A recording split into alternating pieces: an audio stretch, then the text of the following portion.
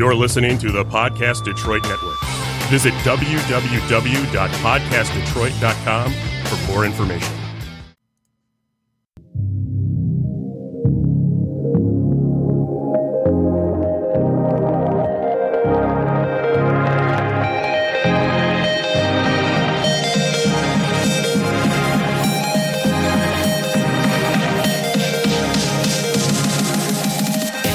Welcome to M Squared TechCast, a live internet radio show offering the latest news and interviews with the people driving business, technology, and politics in Michigan. Now, your hosts, Matt Roush and Mike Brennan. Hey, it's Matt Roush. And Mike Brennan. And we want to welcome you to the Martin Luther King Jr. Day edition of the M Squared TechCast. We're going to be taking a look at people of color and women in engineering and allied professions, science, technology, engineering, arts and architecture, and mathematics with a couple of guests. And then our second half hour will, as usual, be devoted to our very own epidemiologist, our very own infectious disease expert, Mr. Fred Brown, who is going to talk to us about COVID vaccine news, including the distribution bottlenecks we're seeing right now. Our first guest is actually a former boss of mine, Robert McGee, the executive director of the Engineering Society of Detroit. And he would like to talk to us about some efforts of ESD toward getting more people of color into engineering and allied technical professions and education. So, Robert, why don't you start by telling us just a little bit about what ESD is and what it does? Matt, it's great to see you again, and Mike, and thank you guys for this opportunity. The Engineering Society of Detroit is one of the oldest engineering societies in the U.S. We are 125 years old. We are a Michigan-centric society, and our primary focus is a strong talent pipeline for Michigan in engineering and technology-related professions. So our goal is to get more students excited about going into engineering as a career path, and also to get them to graduate. But while they're in school, our goal is to connect them and expose them to the opportunities available to them in engineering, in industry, through our corporate partners. We also are affiliated with the technical engineering societies like the SAEs, the IEEEs, the SWEs, the NASBs, and that group as well. So we are excited to be one of the pillars in Michigan, driving an awareness to the huge opportunities in engineering, especially in Michigan. Michigan employs more engineers per capita than any other state in the United States. So we have a lot of talent here. We have a lot of jobs here, and we need strong talent to fill those jobs. Now, I was looking at your notes, and you made reference to an academy that you guys have recently started. Why don't you talk a little bit about that? Yes, Mike, we are excited to say that in 2016, we started development for Girls in Engineering Academy. The background on that was the deans of the 15 A-BET accredited engineering schools in Michigan asked me if we would start to close that gap, because there was a lack of underrepresented minorities in the classroom. You could go into almost any classroom in any one of the 15 schools in Michigan, and you find just onesie twosies as it relates to underrepresented minorities. So we started this group. They matriculate from the 5th grade to the 6th grade. So we start with them in July of that summer when they're going from the 5th grade to the 6th grade. The first part of our program is Introduction to a College Campus. So they're on Wayne State's campus for 4 weeks. 4 days in the classroom with female students as facilitators and instructors, and then 1 day in industry where they see and they're hosted by females working in engineering for various corporations that partner with us in this program.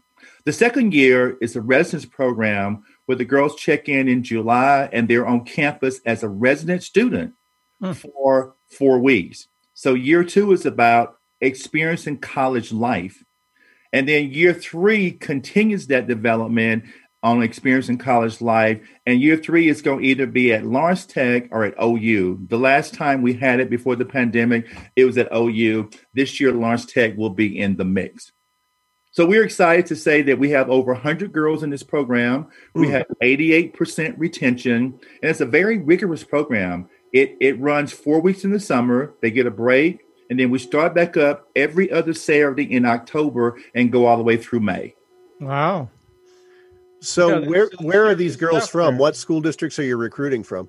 These girls are primarily from the Detroit school districts. Believe it or not, I get asked this question, Matt, by the foundation leader at Fiat Chrysler. How many girls were on the east side? How many girls was on the west side? As it turns out, all of our girls are from the west side. All 105 of them. Interesting. So the plan for this year is to recruit heavier and bring some population of girls from the east side into the program as well. So how difficult is it? I know engineering has traditionally been a male profession, and largely white males. And same with technology. I used to go to a lot of technology functions, but for the last year or so, not so much. But previously, it was all pretty much white males in there that were doing that. So I know that's one of the things you want to do, but particularly with young women, how is it difficult persuading them or interesting them in STEM careers or not? Mike, it's kind of a mixed bag. You know, the thing that is challenging is most of these girls have little to no exposure to anyone that's an engineer, based on, their village and who they have association with. So the term engineering doesn't really resonate with them as a lane or a career path that they should be interested in.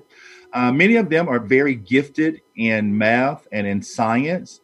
They haven't figured out yet how to translate that into the workplace. So what I've done is I've tried to define engineering in very simplified terms. When I talk to the parents and I talk to these girls that are fifth graders, just getting ready to go into the sixth grade, I tell them that engineering is just simply the application of scientific knowledge in problem solving. And we demonstrate that in our program. We teach them the concepts and the theory behind the engineering. And then we have various kits that they're engaged and they're interacting with each other to understand how to apply that knowledge. And, the population is definitely skewed. I get data every year from the American Society of Engineering Education. And it's called ASEE. Matt's definitely heard of it. They sent me their numbers for 2019. In 2019, we had 112,036 bachelor's degrees in the United States in engineering. Of that percent, 77.5% were males, 22.5% were females. If you want to break that down even more, there were 159 American Indian females. There were 1,439 African American females. There were 3,494 Hispanic females. There was 5,168 Asian females, and there were 16,422 white females. So the underrepresented population, which is African Americans, Hispanics, and American Indians, the numbers are 4.4% for African American females, 0.4% for American Indians, and 12.1% for Hispanic females. So as you can see, even in 2019, that population is still very small. So how do we reach these folks? Excuse me. We're just coming off a Christmas holiday, and then after the Christmas holiday, I had a knee replacement, so I've been on medical leave the last couple of weeks. So I've been watching more television than usual. Okay, and I see it seems like every other show, all of the shows, entertainment shows on all the networks, it's either how cool it is to be a cop, how cool it is to be a lawyer, how cool it is to be a doctor, how cool it is to be a nurse. That is like all over the popular culture, right? Yeah, right. How do we get people to see how cool it is to be an engineer? I mean, what is there anything we can do about that? I guess I can't see an action adventure TV show about it, but there should be something we could do. I like it. Matt, the thing that I will tell you is, this program has been a eye opener for me. these girls and their parents have become our strongest supporters and our strongest advocates that's out there promoting the program and the excitement. One of the things that I've heard the girls say over and over and over, I never knew learning could be so much fun. One of the things that we designed our program to be from day one is this program cannot feel like school. Because think about this, if you have matriculating fifth graders going to the sixth grade that are used to being in the classroom 5 days a week, the last thing they want to do in the summer and on Saturday is go to another school class. So first of all, I did not hire regular teachers because their mantra is, I'm going to be a teacher in the classroom. We needed energy. We need excitement. I need these girls to see themselves in the facilitators in 6 to 8 years. So we have female engineering students that are instructed in the classroom as facilitators and also as teacher aides, but we're already bringing them into a college campus to understand that there are people that look like me that's on this campus and I belong here. Yeah. So we are starting to promote this program aggressively through the parents, through the students. These kids are posting all kinds of things on social media about how much they enjoy this program. This summer, Matt, for year 4, because the program started in 2017. So our first group of cohorts, they finished the program for the middle school link in the summer in May of 2020. So we decided, okay, what's our high school link going to look like? Well, this summer, these girls took courses from professors at Eastern Michigan. They took 2 courses, one in 3D design and one in robotic car design. And what I did, Matt, was I wanted them now to experience instructors that did not look like them and that were not born in the U.S.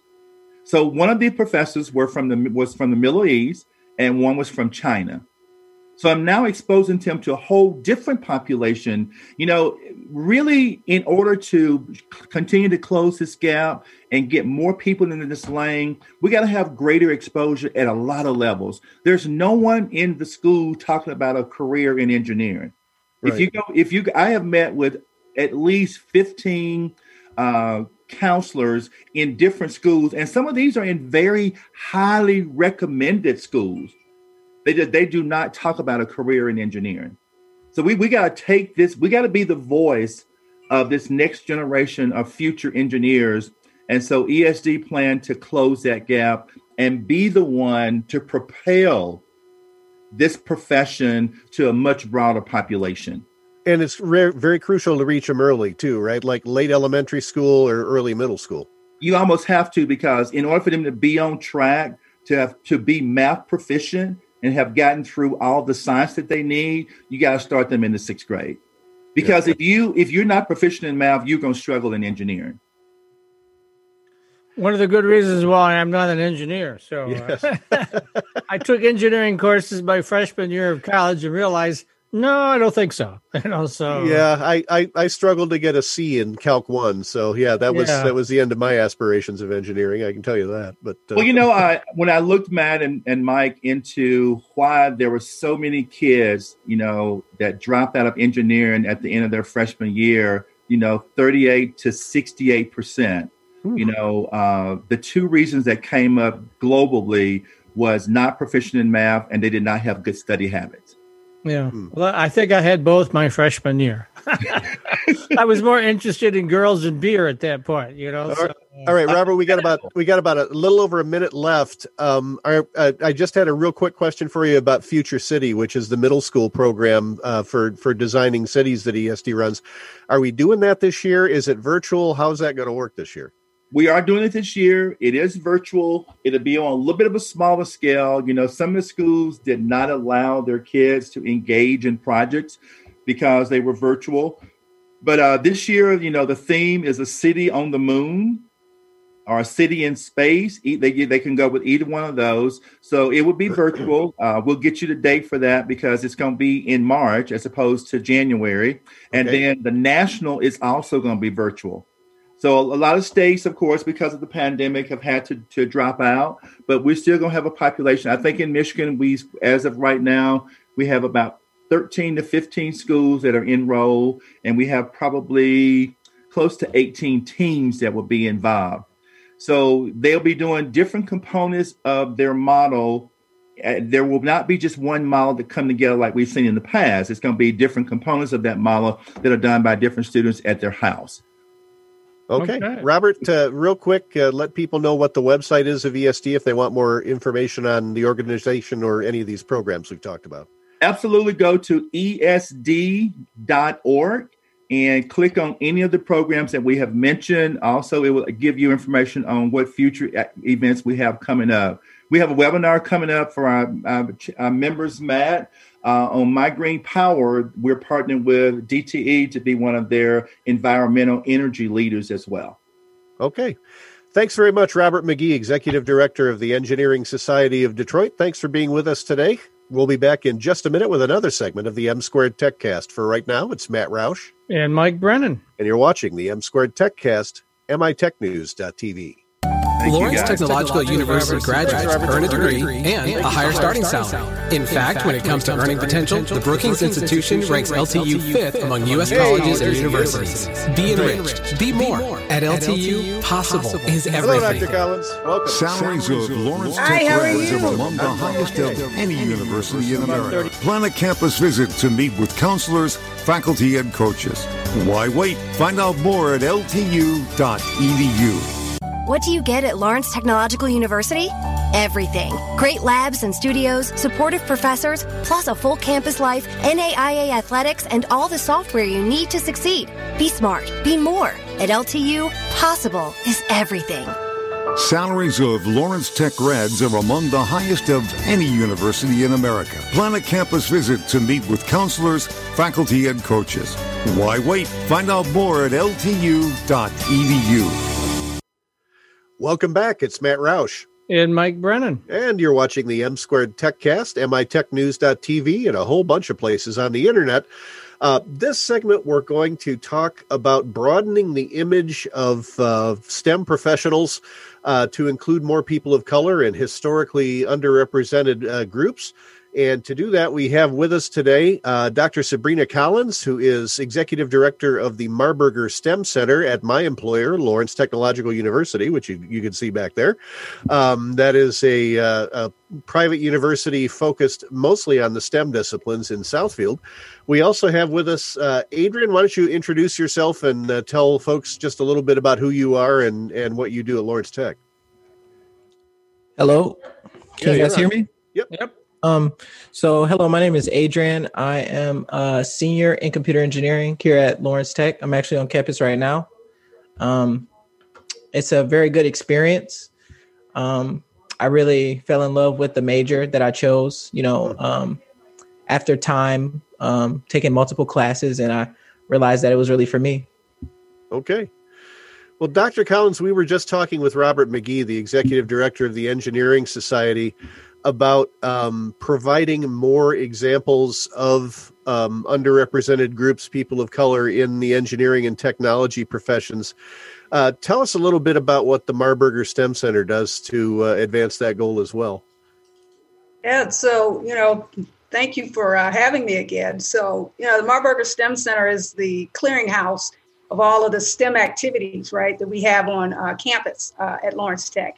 And our primary goal really is to try to get young people to understand how STEM shapes their everyday experiences, how it impacts their daily lives. And we have wonderful faculty, staff, and amazing ambassadors like Adrian to help make that a reality.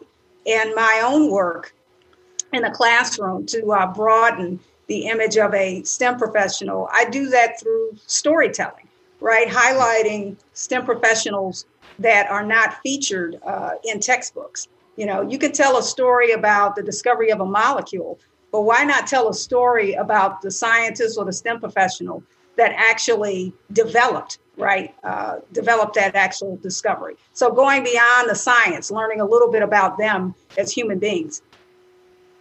Now, one of the things that Robert talked about was, particularly with young women, is to get them hooked early. He was saying just to get all the coursework done to get them ready for college, they really need to start coming in around 6th grade, give or take. I'm not sure, and probably Matt knows more, obviously knows more than I do on this, but are you reaching out to young women, young girls like that at that age and trying to introduce them to the STEM professions? Absolutely. And actually, we have a partnership with the Engineering Society of Detroit, where they have, for their Girls in Engineering Academy, we had a virtual group of young women, 22 this summer, to engage them. So you're absolutely right. You have to reach girls, particularly around that middle school age, to get them excited and keep them engaged in STEM. So you're absolutely correct about that. All right. So tell us a little bit about some of the things that you've been doing in terms of, I know you've been published recently talking about some of your efforts on sort of bringing popular culture into the classroom and helping students think about real life applications of STEM in that way. Absolutely. So I had a book chapter published last year entitled Inorganic Chemistry, Vibranium, Black Panther, in the periodic table, where the book chapter is dedicated to the late Chadwick Boseman, because he was just so awesome playing Black Panther. And what we do is we talk about how we've used the movies like The Avengers and Black Panther to engage young people in STEM, and take that a step further by talking about the real applications. We know vibranium is not real, but there are many elements. Unfortunately, it's not real. I thought it was in Captain America's shield, though, right? So it has to be real, right? Okay. Well, you know what? I'm a fan of superhero science, Mike. So, yeah. But, and really using science fiction to talk about real applications, of elements. And it's a way to get them engaged. So we did that with the periodic table and doing that with some other types of activities. Let me ask Adrian, you're a young man. What attracted you to engineering, and at what age did you feel like you wanted to be an engineer? So ever since I was little, I bounced around it had to be something in the science fields, just because and I was introduced to it mostly through the media, cartoons and stuff. I was never into social media. I know a lot of people are kind of into that, but I watched a lot of cartoons about, for example, to name some, Ben 10, that's just a really sciencey one about aliens and stuff. That's cool. So you see a bunch of future technology in that. Then you also see a lot, just the Marvel and DC universe. You just see a bunch of larger than life technology. That's actually some of it is actually being produced in the real world nowadays. Technological advancement is increasing so exponentially. So but yeah, just as a kid though, mostly just cartoons that I watched, science fiction books, or it's pretty much it. Yeah. So was anyone else in your family growing up? Was anyone an engineer? Was anyone involved in computer science at all? Unfortunately, no. And that's a big challenge with a lot of people. Not having anybody to facilitate that interest, because I'm pretty sure a lot of people that were young like me, or younger, when I was a kid, they have an interest in these things because a lot of the cartoons when I was growing up were actually based off this science and engineering concept. But if you don't have anybody to actually point you in the right direction, I didn't get a computer. I remember the first computer I got was this small, it was had an Intel Atom processor, which is just extinct now. It was just so it was so slow and everything, and just really small, but I loved it. I was introduced to YouTube and just Googling things, and I had to used to wait 10 minutes to load some web pages. But that's what I was working with. So it was a struggle getting into it. But if somebody else like me now could get access to a computer, easier, maybe they can.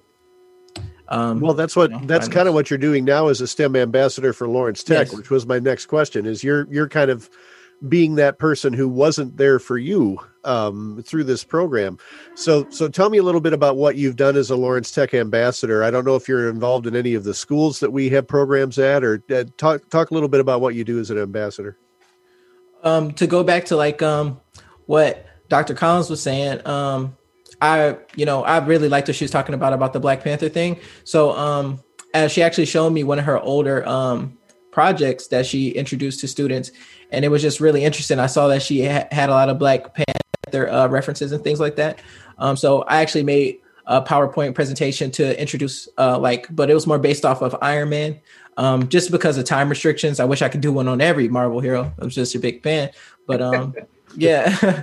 But yeah, so it just showed like the application and how like in the real world, they're actually coming out with jet suits and stuff like that. And, AI like Jarvis is actually like real AI, like that's getting more and more complex and, similar to Jarvis and doing the things that, he did in the movie.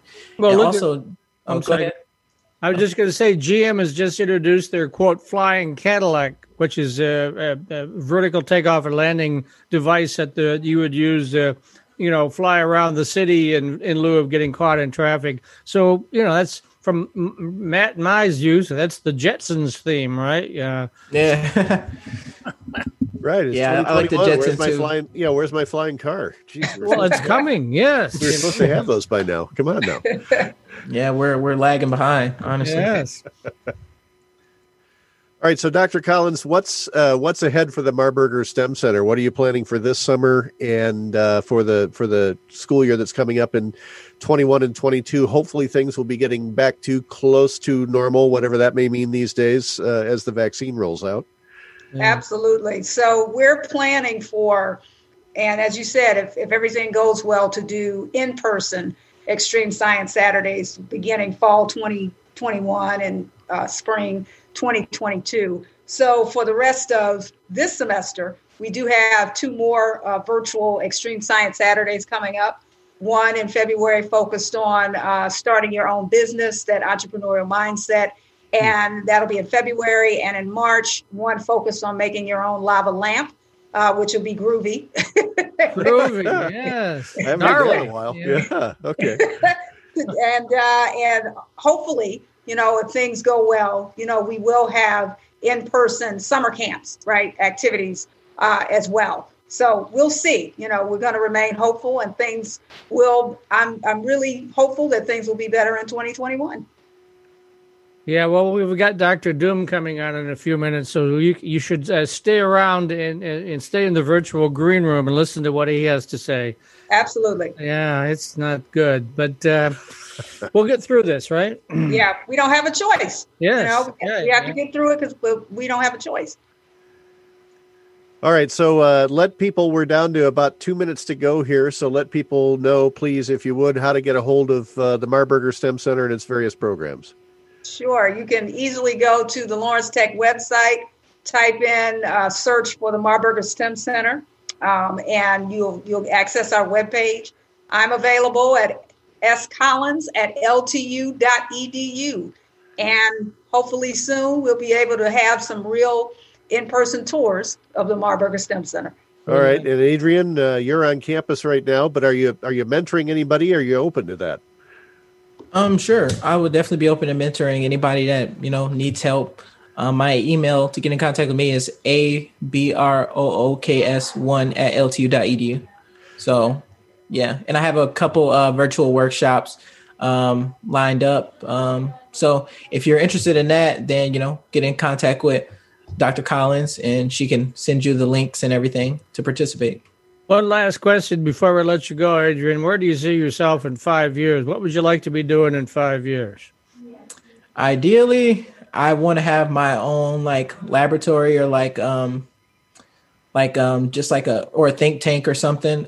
Just with like-minded individuals. We're just creating cool stuff and just have funding, and we just can just do whatever we want to just make some cool stuff, like the flying cars you were talking about. Yeah. Well, that'll make Matt very happy as well. So he wants that flying car. So. Okay. All right, you'll get the first one. Yeah, okay. Yeah, give me the test model, sure. Yeah. All right. Thank you very much. And a parachute. Right. Thanks very much, Adrian. Thanks very much, Dr. Sabrina Collins from the Marburger STEM Center at Lawrence Technological University. That's www.ltu.edu, and then search for Marburger STEM Center or just STEM Center. We'll be back in just a minute with another segment of the M Squared TechCast. For right now, this is Matt Roush. And Mike Brennan. And you're watching the M Squared TechCast at mytechnews.tv. Lawrence Technological University graduates earn a degree and a higher starting salary. In fact, when it comes to earning potential, the Brookings Institution ranks LTU 5th among U.S. colleges and universities. Don't see FredNet yet, just so you know. At LTU, possible is everything. Salaries of Lawrence Tech grads are among the highest of any university in America. Plan a campus visit to meet with counselors, faculty, and coaches. Why wait? Find out more at ltu.edu. What do you get at Lawrence Technological University? Everything. Great labs and studios, supportive professors, plus a full campus life, NAIA athletics, and all the software you need to succeed. Be smart. Be more. At LTU, possible is everything. Salaries of Lawrence Tech grads are among the highest of any university in America. Plan a campus visit to meet with counselors, faculty, and coaches. Why wait? Find out more at ltu.edu.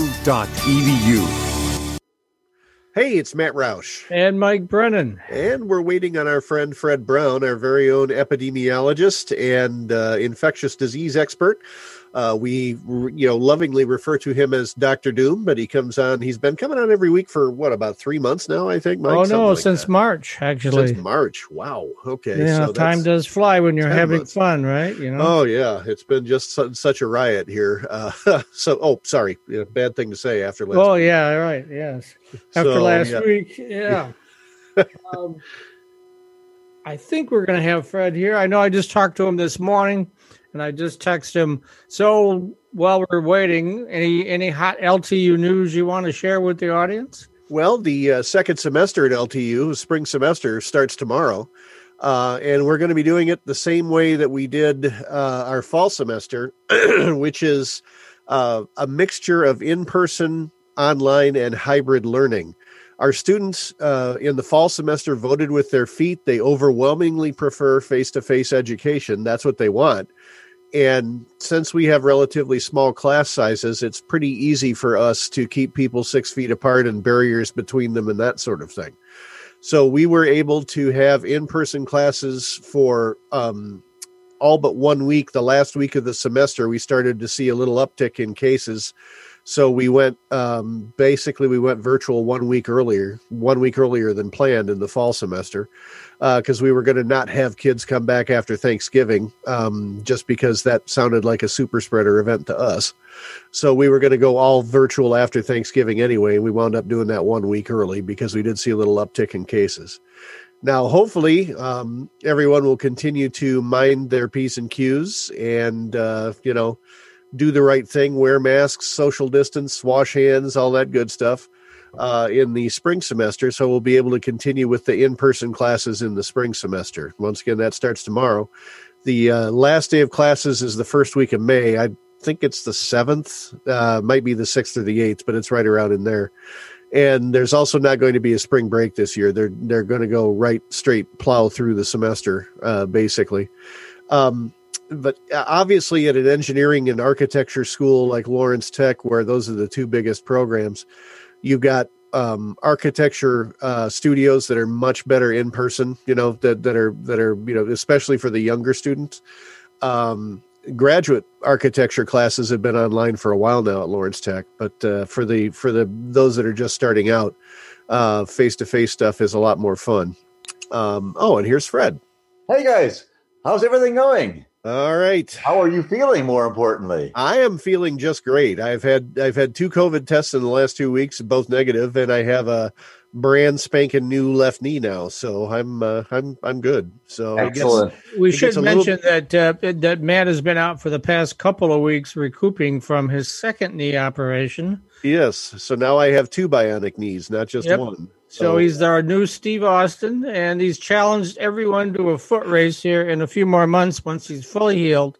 Because he runs 60 miles an hour now. I'm thinking something like that. Absolutely. Yeah. So I wanted to throw that out, challenge. So. No, I just want to be able to walk 5 miles without pain. That's the entire point of all this. Running instead, that's okay. I just want to walk. That'll be enough. The technology is amazing, isn't it? Who would have thought that after a week a week off, you'd be walking around again after getting going up and down stairs. I mean, it's a little stiff, but only a little. So, it is amazing stuff. Well, he has to be able to keep up with his granddaughter now. So. Well, yeah, absolutely. little Grace is going to be crawling soon, so she's already just about flipping over. She's about 3 months old. So excellent. So Fred, speaking of amazing stuff, we have these amazing vaccines now, right? But what is the deal with the supply chain and getting them in people's arms? We've heard a lot of bad stuff about that lately. So there's two things I want to talk to you about today. One is the vaccine distribution. The other one is this more contagious strain. Where is that, and how do we fight that? Yeah, I actually saw Fred this morning when I dropped something off, and he told me my mask wasn't going to be much good with this new strain, which is not something that any of us wanted to hear. But why don't we start with that, and then we'll go into the vaccine schedule. Yeah, so the new strain. Now, that's not to say don't wear your mask. Masks are really critical. But what I did say is there are typical distancing kind of practices that we think are okay today will not be in the future. Oh boy. So if you're used to going to Myers during crowded times and standing in line to buy some beer at the local place, man, be really careful. This new vaccine's in Washtenaw County. We've identified it. It's the B117 variant. I was on a special committee in the UK in December about this, and these guys are running scared. These are epidemiologists who've seen it all, right? We work in tropical medicine all the time. We've seen Ebola, we've seen Zika. This thing really scared them. The reason that it did, we went over a little bit at one point, and we can go into more detail if you like, but the variants have two big characteristics. The first big characteristic is that they are much more transmissible than the current Wuhan virus. What happens with these viruses is actually they grow and then they die out, and they grow and die out. So the Wuhan virus, the original variant that we got in on the West Coast, actually already was supplanted pretty quickly by a European variant that was more transmissible. And so by the time we got to kind of March, April, most of what we were fighting wasn't even the Chinese variant of the virus anymore. And what's happened in the UK was they were fighting the kind of variants that we were fighting, and suddenly they noticed a huge uptick. So they went into massive shutdown. I'm not talking about the shutdowns that Governor Whitmer put in place. I'm talking about shutdowns that included no more shopping, stay in your homes, under all circumstances, no more than 4 people at dinner, and that should be in your immediate family only, curfews after 8 p.m. We're talking about a real shutdown, right? That happened about the same time Governor Whitmer's shutdown occurred on November 17th. I think they went in October 30th, as I recall, the Britons saw this. And what happened was the virus stopped, and they said, celebration, we're through, we've succeeded, and the virus started going down, and all of a sudden they saw this huge uptick, and they said, what's wrong? We're still at full curfew where everyone's wearing masks. We've got the best possible protection, and their hospitals are being completely overrun in London and in Edinburgh and in Glasgow and all the major cities. And they couldn't figure it out. And luckily, they've got a very strong genetic sequencing operation in Britain. Britain sequences more genes of the virus than anybody else in the world. They do about 150,000 a year on average. We're doing about 50,000. So we're about, but of course, they've got 1/5 the population we do. So if you think about that, they're sequencing about 7.4% of all the sequences that come of all the positive tests that come in. They sequence those 7.4. We're at 0.3%. So we have no idea what the total. We have no idea what we're fighting anymore, right? We're flying blind. Well, they weren't flying blind, and they saw right away that there's a new variant, and this new variant is about 70% more infectious. So the old masks that you're used to wearing and you're putting on now, and sometimes you wear them and sometimes you don't, and sometimes your nose is covered, sometimes they aren't, and they're sort of manufactured in someone's basement, not going to cut it. You're going to have to wear a real true N95 masks from now until we get this thing under control. Right now, we think it's about 1.5% of all the things we're fighting. What's interesting is that's doubled in a week. So, a week ago we were at 0.7. Now it's at 1.5.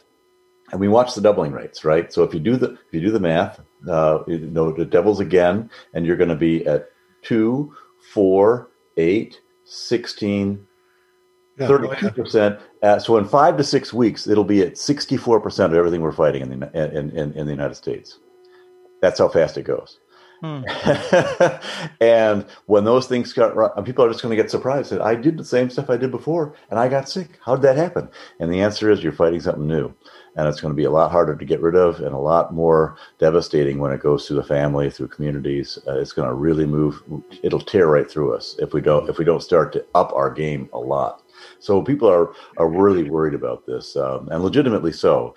The other big thing is that, so we got transmissibility, 70% more transmissible. The reason is that it actually binds more closely to the ACE2 inhibitor.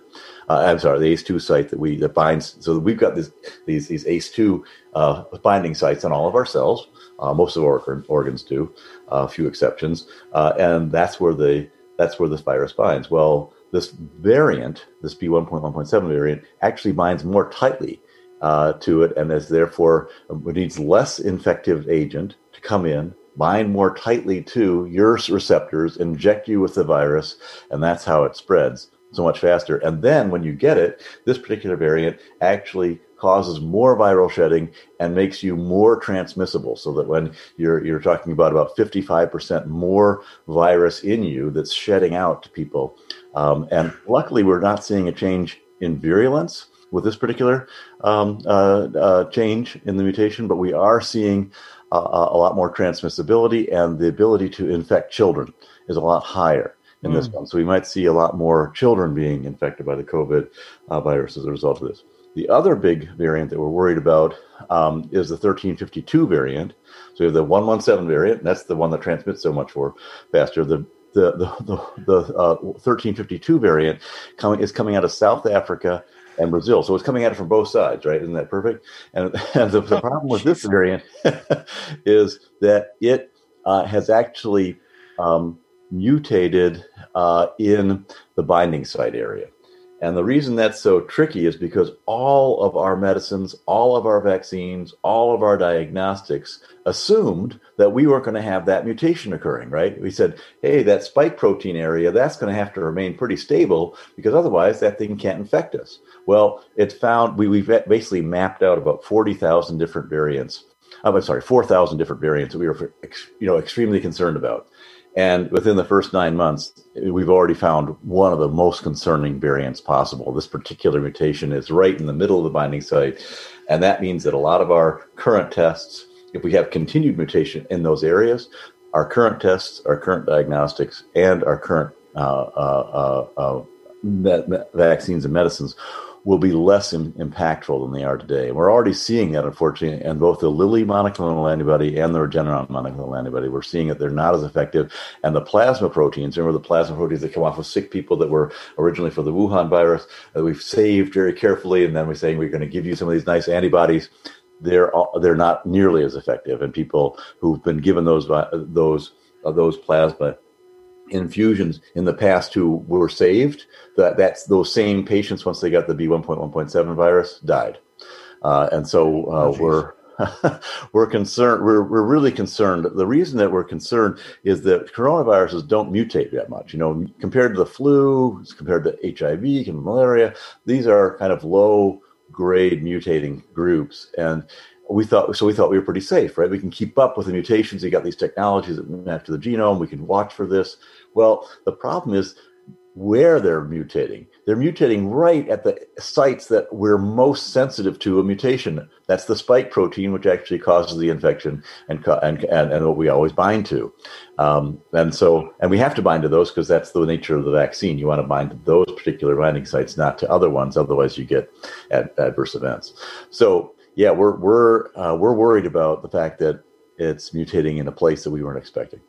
And so the vaccines then that we currently have, are they able to deal with this new strain? We're still testing in South Africa, and we're most concerned about that one because it's happening right in the middle of what they call the binding motif, which is you've got a spike and you've got a binding domain, and then within the domain, the most important area is the motif, and right in that area, right in the middle of it, somehow this thing is still very infective, and change right in the middle. So we're still testing. J&J has active trials in South Africa, so we're looking directly at those results in the field. We have done work like this in the laboratory, but that's not as effective, right? We're kind of seeing, okay, here's the typical kind of antibodies that are coming as a result of the vaccine. We mix those with these new variants, and so far, great news is that the variants are still being killed by the same antibodies we've got as a result of the vaccine to the Wuhan virus as this variant. So that's the good news, but we want to see that in nature, and the J&J results should tell us that in a couple of weeks they're going to be able to close down the trial and tell us what's going on with their vaccine. That is the same antigen, as you know. That's the same antigen that's being used by both Moderna and Pfizer. So we should be in a lot better shape to be able to tell about that particular virus. That's the one we're most worried about. The 117 virus does seem to be neutralized by our current vaccines. So sorry. So that's the bad news, right? I mean, it's really bad news that not only is the virus going in the wrong direction, but it's getting more transmissible. Your old techniques have to be, really amped up. I mean, please don't go to restaurants. Please don't go to the bar. Please go to nightclubs until, because it's really going to tear right through the community if you start doing that. And wear your mask. If you can get an N95 mask, wear that. If you can distance it, continue the distancing and even make it broader if you can, because this is going to be a bad one. I do have some data though. I can show you if you want. Okay. I can show you some stuff. Sure. The other thing you wanted to talk about vaccination rates. Let's talk about vaccination rates. So, well, you're bringing that up. I got a new email from the U of M this morning, and they're now. I'm in Group 1C, over 65, and so now they're randomly selecting people from my age group to participate, and they'll send me an email if I've been selected. Hey, that's great news. And so this is. I wanted to show you a couple of things. I decided to take a quick look at Michigan and in a little more detail. As you know, I don't work for the state. I work for other states. I've done work for Ohio and Connecticut and California and Texas, but Michigan not. So I'm sort of an objective person when it comes to Michigan, and overall, I think that we've done some really good things. So where's a slideshow? Oop, there we go. Sorry about that. Turn this on and here we are. So here's Michigan, and what I did is so here's what Michigan looked like, right? And people have been complaining about these shutdowns, and I was curious about whether they made sense. And I think you can see that we had one big shutdown March 16th, and that sort of carried on being on and off through this period. And you can see that March 16th, we were going up a curve, and we actually had a slightly worse situation on our hands, as you know, in April than the rest of the United States. The rest of the United States was looking better. And then we went down, and the United States had that big outbreak. You can see July, August, September. California basically was driven by California, Florida, and Arizona. And the reason was that we had a lot of people who were there were a lot of farm workers who were going undetected, going out in the fields, getting sick, spreading it in the Latin American and the Latino communities. And that kind of went under the radar for a while, and we're seeing a huge, you can see harvest season in California just drove us through the roof on that. And Michigan also went up quite a bit. You can see that there we are. The U.S. is in blue. We're in red. And on November 17th, Governor Whitmer said, let's slow things down. We're on a bad curve.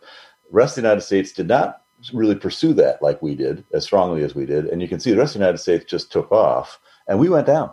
So that was a good call. That was a really, really good call on her part right before Thanksgiving to say, let's try to hold this off. And the rest of the United States is fighting off, this now and is really in trouble in a lot of states.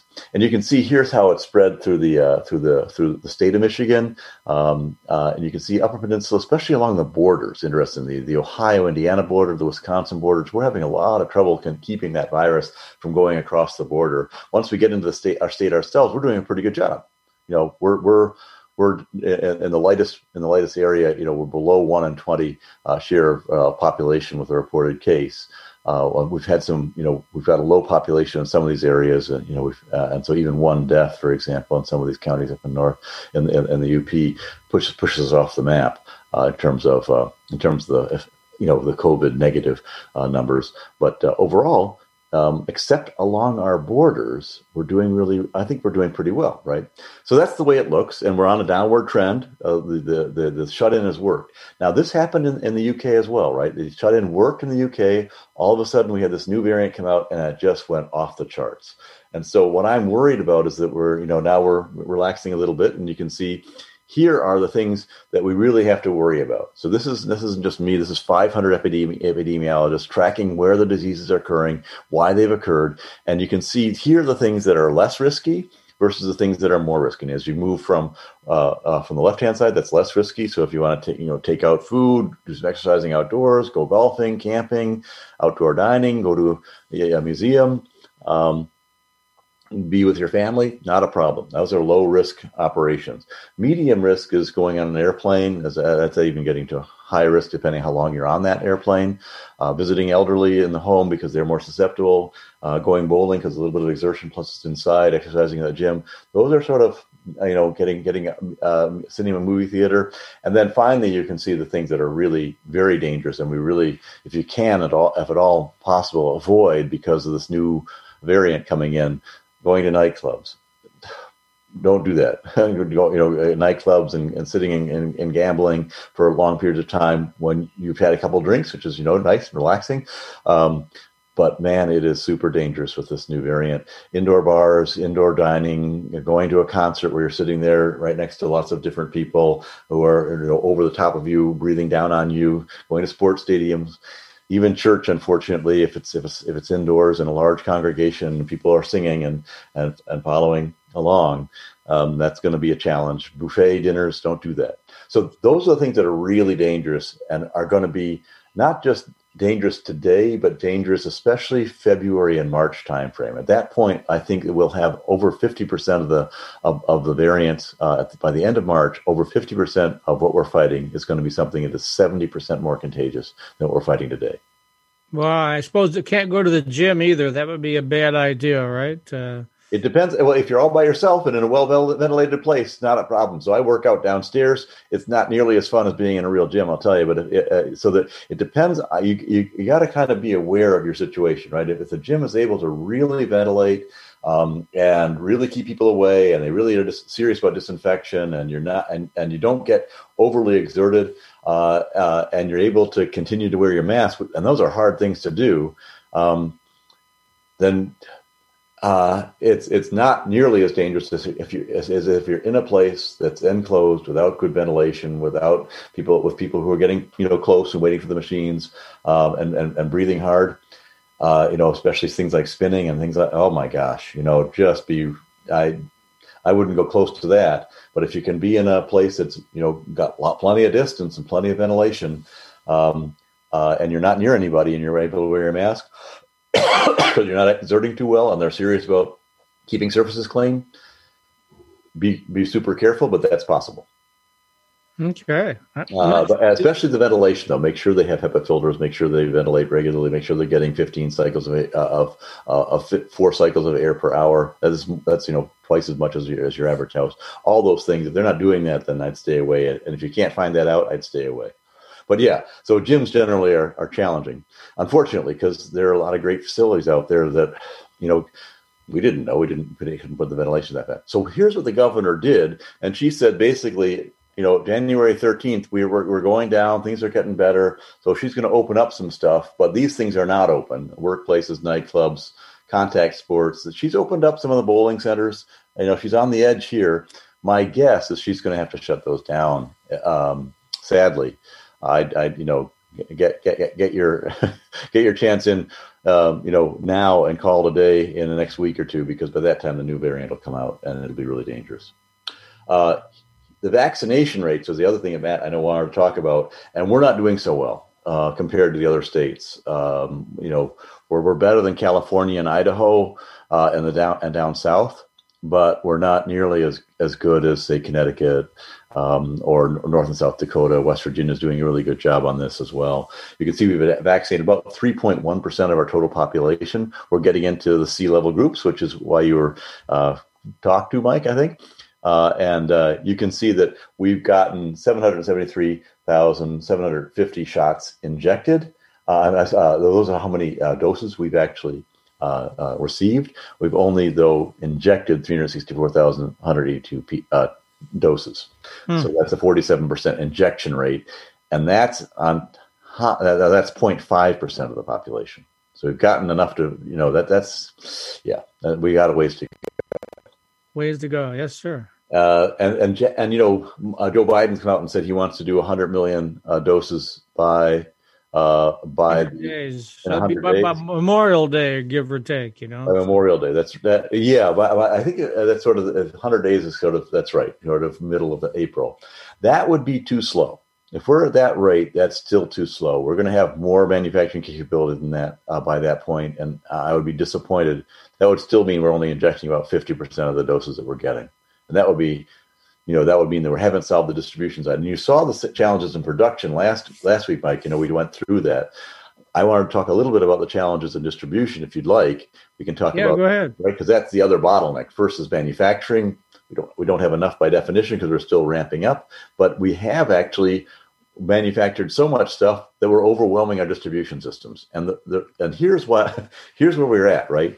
The reason this is happening is because it is the whole supply chain is being cobbled together. We never had a supply chain that was ready for COVID. We kind of had a supply chain in place that was ready to do, control, to do the flu vaccine where you don't really have any outbreaks. Things are in control. You're just monitoring the flu shots. You're giving half the population a flu shot when they need it, and through the pharmacy. Well, this is a situation where we've got a major outbreak, a pandemic level outbreak of a real bad pathogen that's 10 times worse than the flu.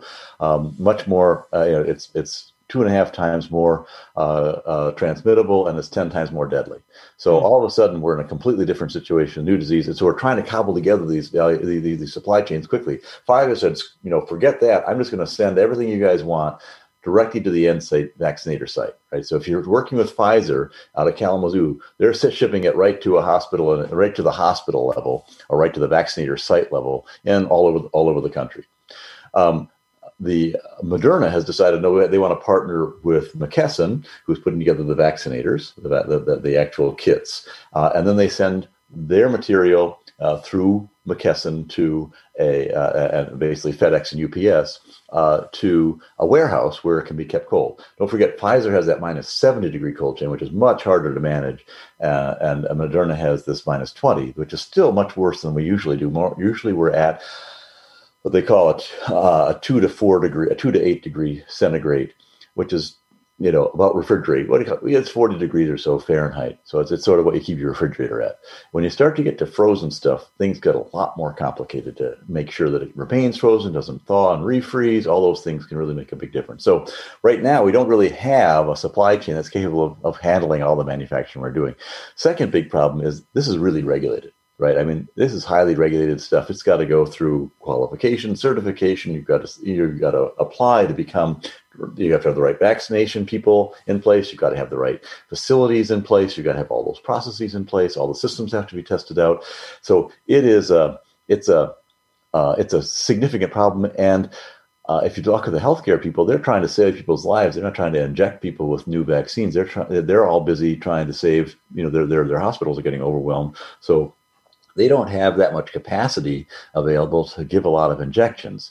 And so we have to train a lot more people to do these injections. And these injections aren't normal injections. They're very small doses that require quite a bit of precision in terms of the injector. You've got to prepare the process, the bottle appropriately. You can't shake it. You could break up the little lipid nanoparticles and so on. So there's some training that needs to go on that's quite challenging. And the vaccination process actually wastes a little bit of material, which you don't want to do either. So the better you train these people, the more material you're going to have. It only takes 30 micrograms.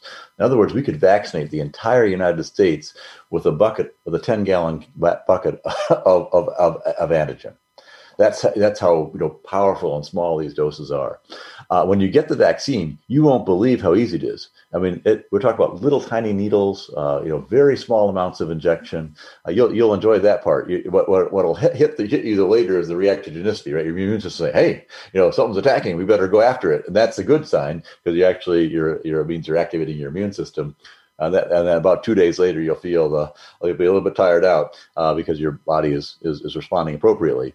Of course, this is the virus we're giving you. We're just giving you a little piece of the protein, and that's all you're reacting to. Then we got to change all the manufacturing all around, right? We've got a lot of new entrants coming in. We've got Moderna that has one set of requirements. Then we have Pfizer that's another set of requirements. J&J is coming, Novavax is coming, Sanofi's coming. All these groups have slightly different requirements about how they're supposed to be shipped and handled, and that's a big challenge because they're not all going to be able to use the same infrastructure all the time. And then, of course, the logistics. We talked about this. Normally, our wastage levels for vaccines are about 20% in the United States. Overall, the world, for sure, 20%, 25%.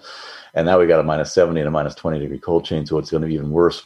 Plus, it turns out that Pfizer put a little bit of extra dosing in each vial. And so now people are planning for 5,000 doses to be per open case, and now they're getting 7,000. So all of a sudden, you need an extra 2,000 people in line to get vaccinated. Which is why, if the audience is interested in getting a shot faster, they should try to fly standby, and wait at the end of the day, come by and see if some of the groups that have Pfizer vaccines. That includes Beaumont, includes Ascension. You can call and find out whether they have Pfizer vaccines, but most of the sites have Pfizer vaccines in Michigan, and that means they're going to have some extra possibly at the end of the day.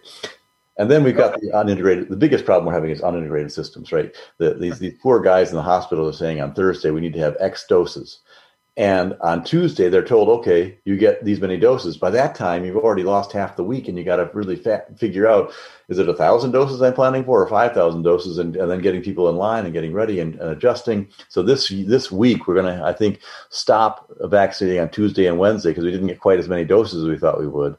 And that's disappointing, right? Because people are already in line like you. They've been notified. You're ready to go. And then, sorry, and we don't have enough doses. So that's why you can see where we started 35 million doses of capacity in the vaccination market in the United States. That's where we started with. We want to get to 2 billion. And we think we are going to drive to 2 billion doses distributed by January 1st of 2022. In fact, Pfizer alone thinks it can get to 2 billion doses. Wow. And then you add that to Moderna, who thinks they can get to 1.2. You're starting to flow 3.2 billion doses through a supply chain with the capacity to only have 35 million doses in a year. So that's just an incredible ramp up if you think about it. And then you've got all these other things where you've got adjuvants and reagents and stoppers and needles and injectors and dry ice and all these things that have to come together at the right time, at the right place. And it's complicated. So that's some of the reason that we're having some challenges with the supply chain. Mm-hmm. Which brings me to my next question. In 2 days, Biden will be the president, and he's talking about using the Defense Production Act. Yes. Hallelujah. It'll probably happen, and if so, what do you think will happen? I mean, will that really ramp things up quickly, or what? Well, so we've got if you look at the dosing that's coming out, we've got 15 million doses that were shipped this last week. We've got about 35 million doses that we're going to ship this week. We got about 5 million extra doses that we're going to get out the door before Biden, and the OWS wanted to do that before Biden came to office, just to show that we've got some capacity here. They want to stress the system a little bit and push as much as they could. So we're going to start flat with Joe, and that's going to be, so he's going to have to then catch up with that bolus injection, right, of all the extra people he now has to inject in 21 to 28 days. Plus, he's going to have to continue to ramp to get to the new people. So I think we're going to see it's going to go a little bit slower than we're hoping.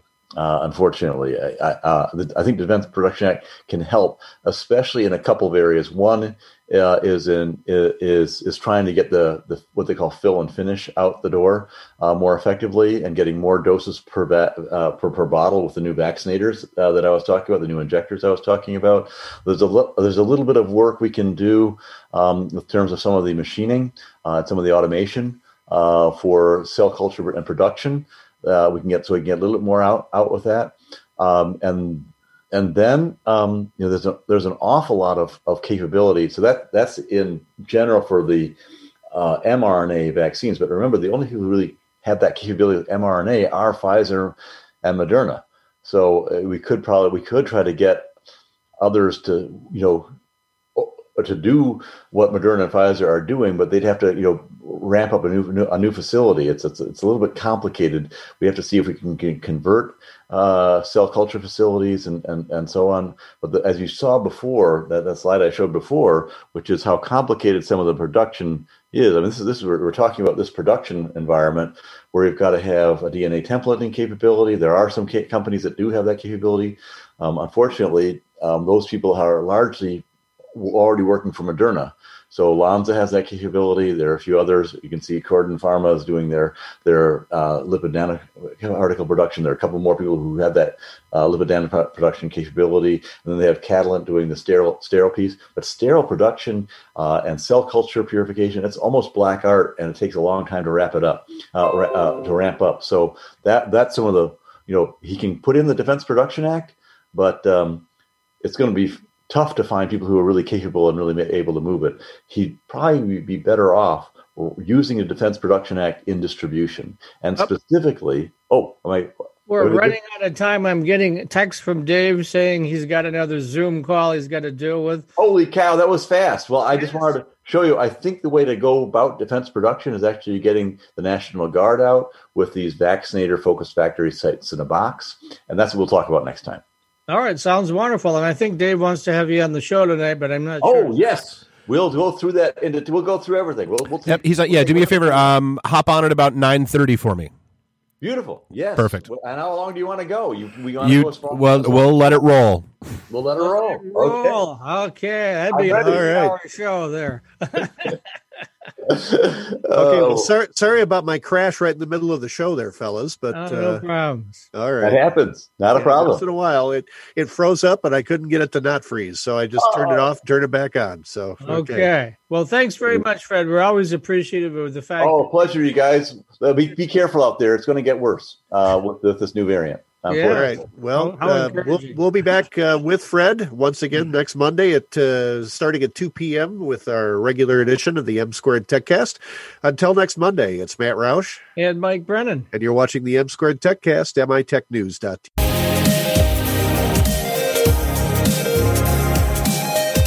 Thanks for listening to M Squared TechCast, a live internet radio show offering the latest